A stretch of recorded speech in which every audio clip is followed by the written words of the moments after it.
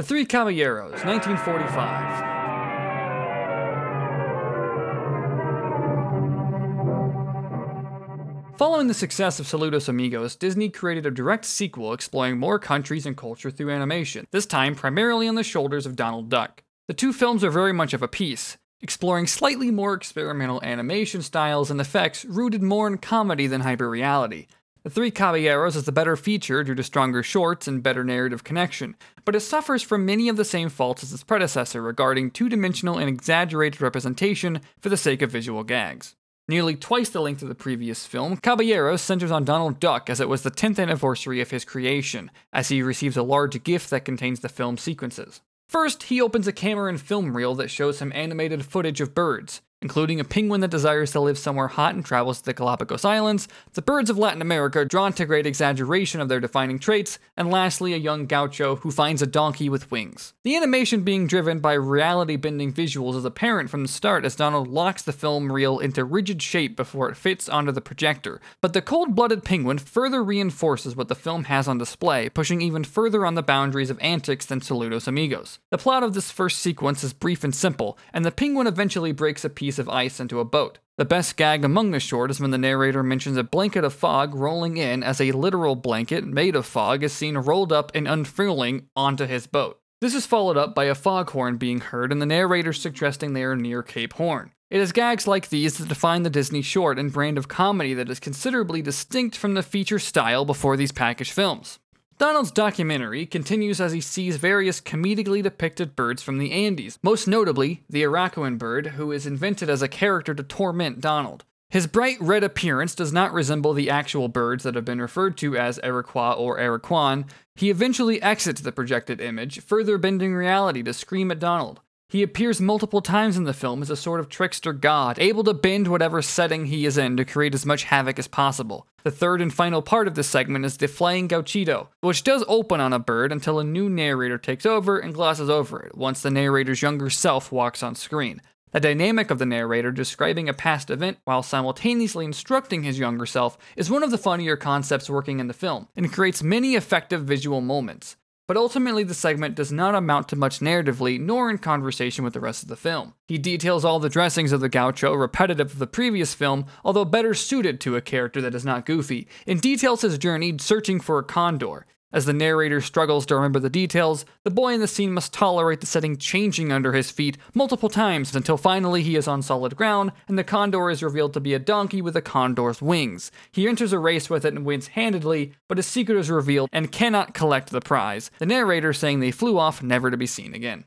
After the segment ends, Donald opens his next present, a magical pop-up book of Bahia, with a tiny Jose Carioca singing and talking fast, bewildering Donald again. This is where the film begins to become more visually ambitious, including Jose duplicating into a chorus line during his song and changing outfits through quick motion. He shrinks Donald by hitting him with a large hammer and the camera zooms into the book as they enter it like a portal, the setting becoming an abstract and angular forest with neon pink and green flora surrounding the train track they are traveling on. When they arrive, they are still in a book, but the pages turn to reveal expansive Bahia streets that begin to incorporate live-action elements and actors. Live action becomes a consistent element for the rest of the film, and this is the most interesting aspect of the movie, especially because much of the narrative is predicated on Donald trying to win the affections of women. The sequence is musical and impressive, with actors responding well to elements animated later.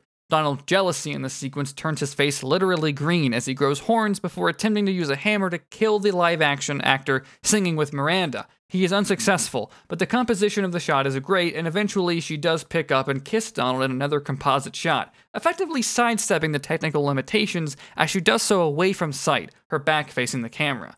They follow her in song again as her arm movements bring personality and life to the now fully animated world around her, bouncing to the score. The segments of the film become increasingly more visually abstract and further depict Donald's lust for women, both of which are surprising looking at the studio's brand and formula now.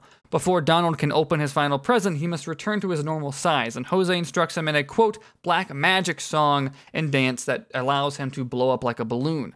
But Donald's mimicry of Jose feels tone-deaf and does not work. This results in his body morphing wildly in shape, reflective like a balloon surface, further pushing the abstract image and movement despite the image always remaining recognizable in identity. Afterwards, there is another musical sequence with a vibrant and erratic backdrop reminiscent of the Waveform soundtrack in Fantasia. As the tape behind Donald and Jose bounds and stretches to the music, it makes shapes of the instruments being played until the characters pull them out and play along. Now 40 minutes into the film, the final gift is from Panchito, a new character and the third titular caballero, a Mexican rooster cowboy, whose design is more questionable than Jose's in how it depicts a culture on a surface level. It is Panchito who tells Donald about Mexico, before they take a magic carpet ride over Mexico City and its beaches, the trio animated on top of documentary footage. The characters interact with more live-action people, and the educational dialogue is slightly more engaging from a character than a faceless narrator, but not by much. Donald is still trying to get lucky with women here, at one point running blindfolded and kissing Jose by accident. He is so driven to fulfill his needs that he torments an entire beach, as the hectic flight of the carpet creates wind-blowing away umbrellas and towels for all the women below. He eventually chases them on foot, his menace animated very well with how it integrates into the footage. Following this is another musical segment, this time without a physical plane to speak of. The live-action singer performs from within an animated star in abstract space as it changes around her, and Donald with it as he tries to win her affection. After this, a physical plane returns, and Donald joins the woman singing now on a fully animated stage with various animated cacti. When given feet-like bases to step around, these images become very phallic, and when Donald chases after this woman, he is often greeted with a cactus at his face in reversal, much like the kiss with Jose in the previous section. Many cacti in the scene take the shape of ducks, and the singer's movement brings life to the animation around her, making several duck-shaped cactus plants triple in size into the larger, phallic figures as she makes Donald sing her song back to her, which he does in gibberish. The film then accelerates towards its end through more action and absurdity and Donald's surreal reverie as he rushes back into his room with the form of a bull, unable to find release for his id after a full film of attempts. Jose and Panchito play Matador with him, their red flags splitting and rejoining seamlessly until the bull explodes in fireworks, going up into the sky and revealing 3 ending cards in the flag colors of Mexico, Brazil, and finally the United States.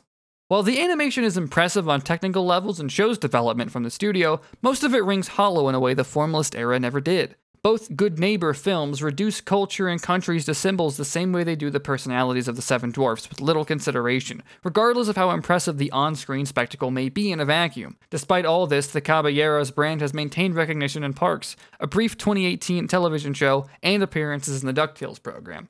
As for the studio's features, however, some of these problems are left behind, but the package film styles continues to keep them afloat for the rest of the decade.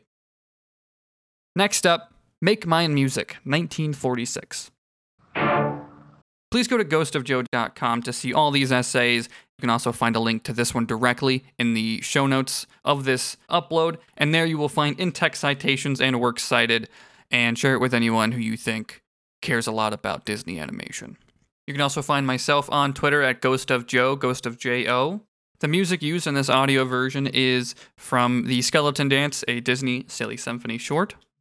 Thank you for listening and reading.